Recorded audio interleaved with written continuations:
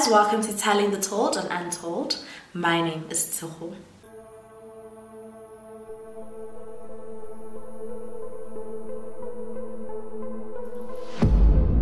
For today's video, I am going to be telling you guys the tragic story of Bruno Bronn. Bruno was a well-known prominent figure in the local gay community in Cape Town, and he owned a gay club called the Bronx alongside his late partner Jono. And they started this nightclub around the 1990s, and it was the cornerstone of what would later be known as the Pink Strip.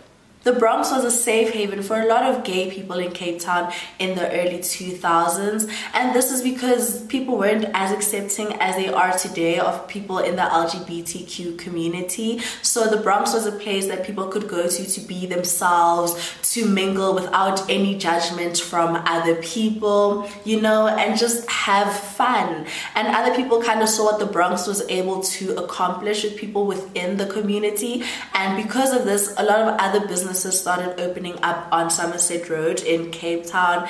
There were restaurants that opened up, there were other gay clubs as well, and development also increased in this area because of the tourists that it would bring, and the Bronx kind of started this. Bruno and Jono were both business and life partners, and they were described as this sort of power couple, but most people knew who Jono was before they knew who Bruno was, and everyone described Jono as this bold, nice guy that you would always see, so friendly, you know, a people person. And after he and Bruno started dating, they would see Bruno come around more often, and it got to the point where you wouldn't see Jono without Bruno and vice versa. But unfortunately, in the mid-2000s, Jono unfortunately passed away. Bruno was completely heartbroken by Jono's passing, and their friends say that he never really recovered from Jono's death.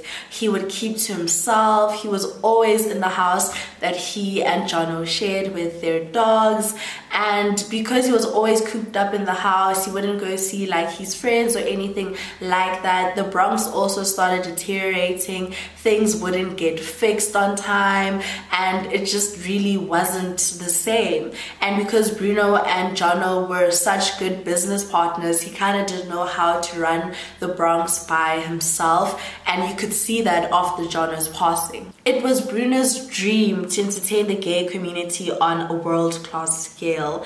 He supported the gay community, and every single year he would sponsor the Pride Festival, and there would also be a Bronx float, and he would lead that float during Pride.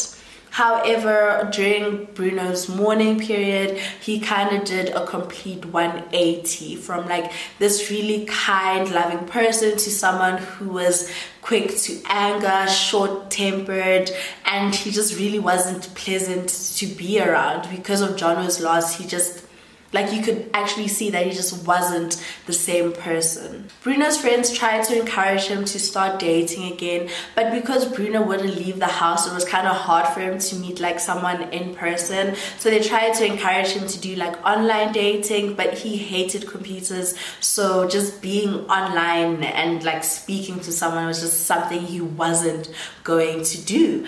But in 2011, that all changed when a man named John Kotzer started working as a bouncer at the Bronx. Bruno had a little crush on John, and this is because John was his type.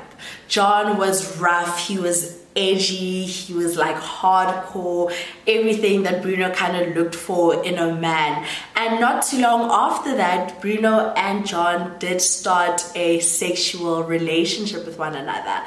And immediately, like, Bruno's staff and his friends could tell that he was happier, like he wouldn't have his anger outbursts anymore. He was nicer, you know, he was a lot easier to handle, and people were happy for him.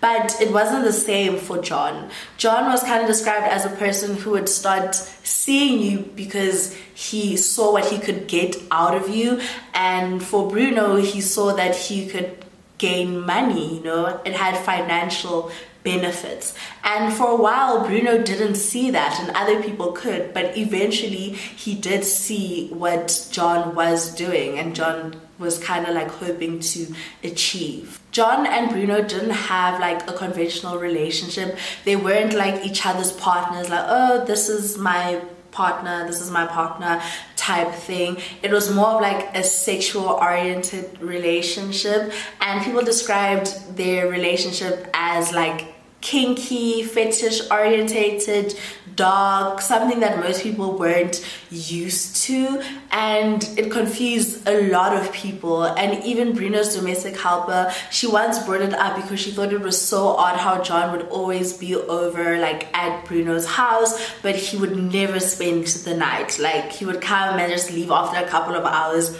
and she also just thought it was just a bit odd and strange.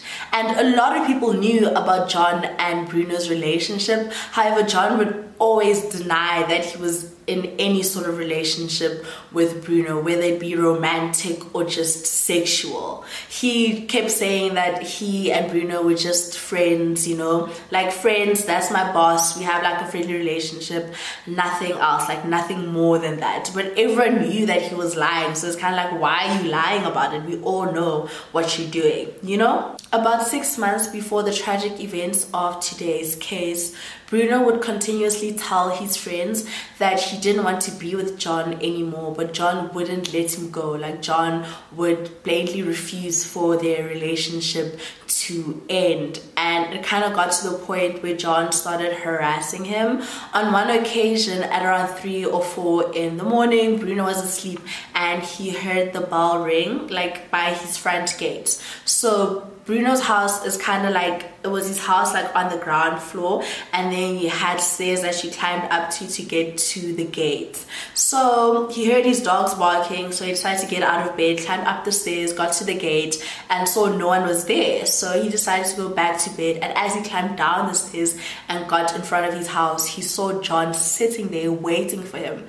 And John just said, "You didn't think you'd get rid of me that easily, right?" Like imagine how scary that was. On the 6th of February 2012, Bruno was calling his friends, telling them that he needed help because John kind of just wouldn't leave him alone, and John would be in his house after climbing the walls like to get into his yard. Like John was very persistent.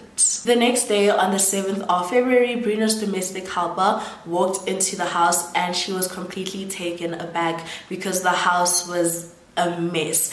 And that's not how Bruno was. Bruno was described as someone who was a neat freak, like borderline OCD. He would notice if anything was out of place. Like if you made yourself a sandwich, he would notice when there were breadcrumbs and like would clean it up, or he'd get upset, you know, like that's the type of person he was. So as soon as she saw this, she like immediately knew that something was wrong because the house never looked like this. Like if you knew Bruno, you knew that this wasn't him. This isn't what his house is supposed to look like. And after just searching the house and looking around, she eventually found the body of Bruno Bronn. Police officers and a forensic team soon arrived on the scene, and they started looking for any clues and evidence. And the first thing they kind of noticed was how secured Bruno's house was. So that kind of was the first indication that Bruno probably knew who his murderer was because he willingly let them into his home.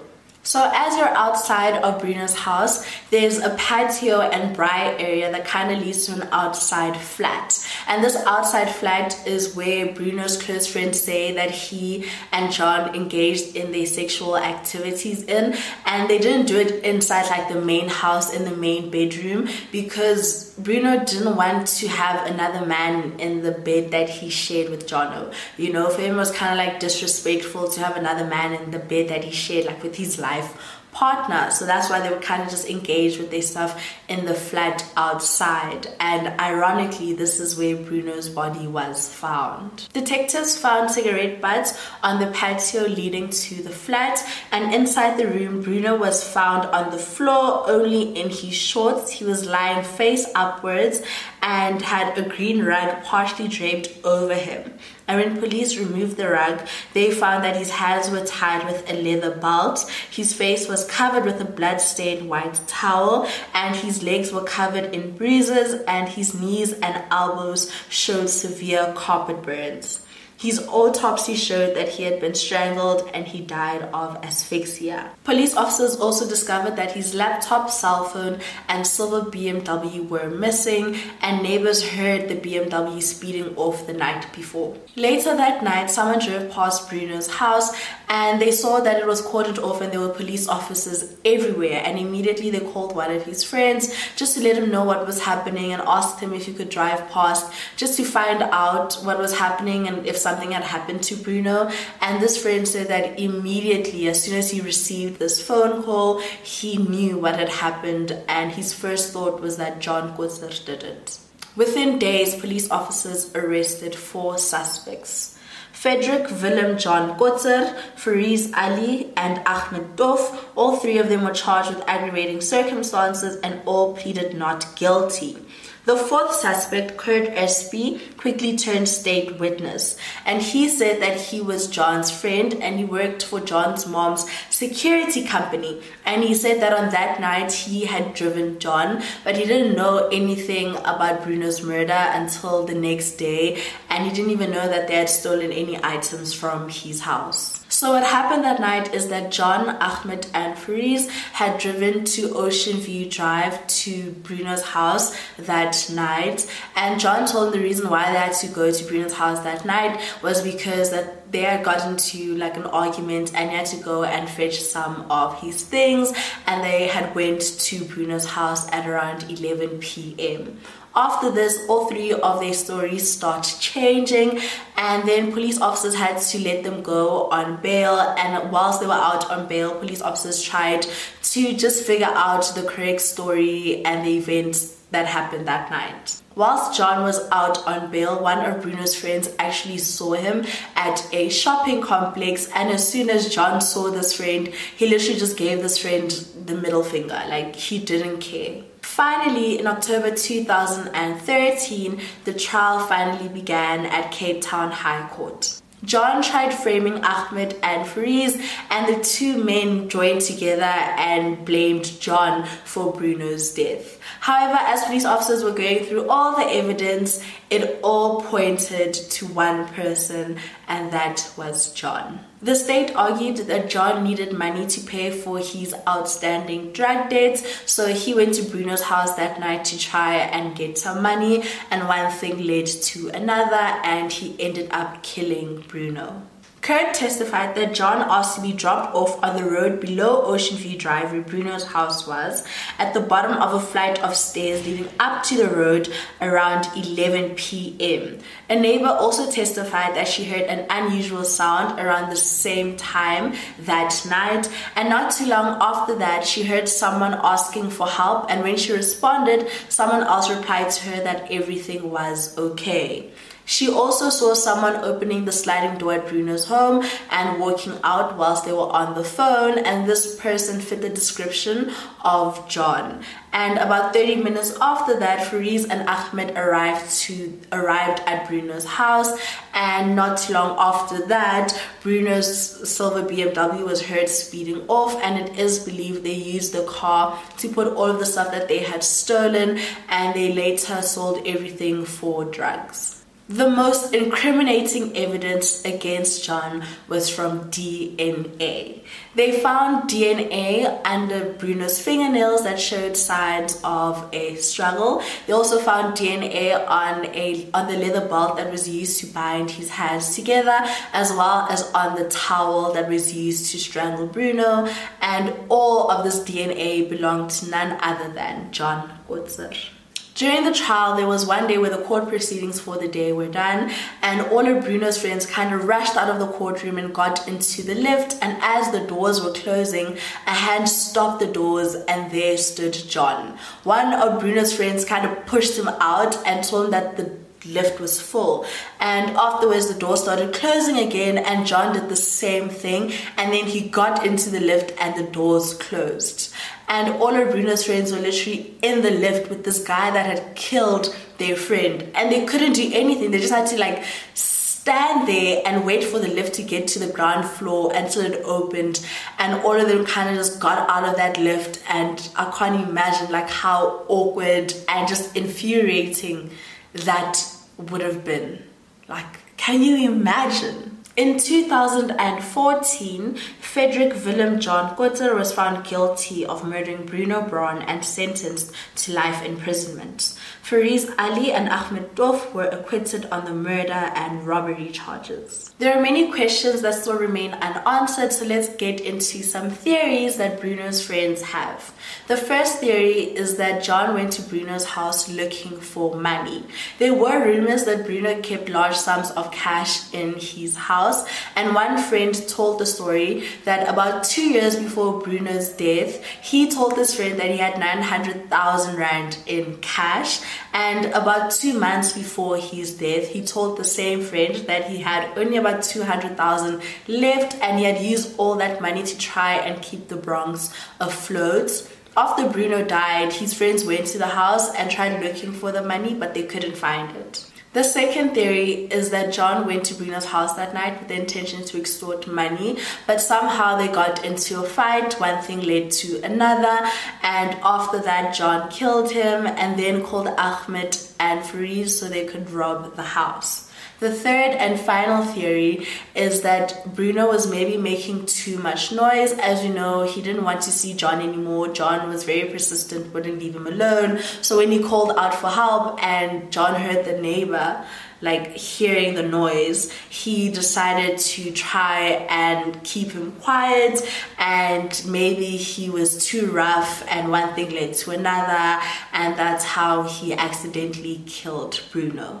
A lot of people were saddened by Bruno's death, but they will always remember him as someone who helped the LGBT community in more ways than one and changed their lives forever.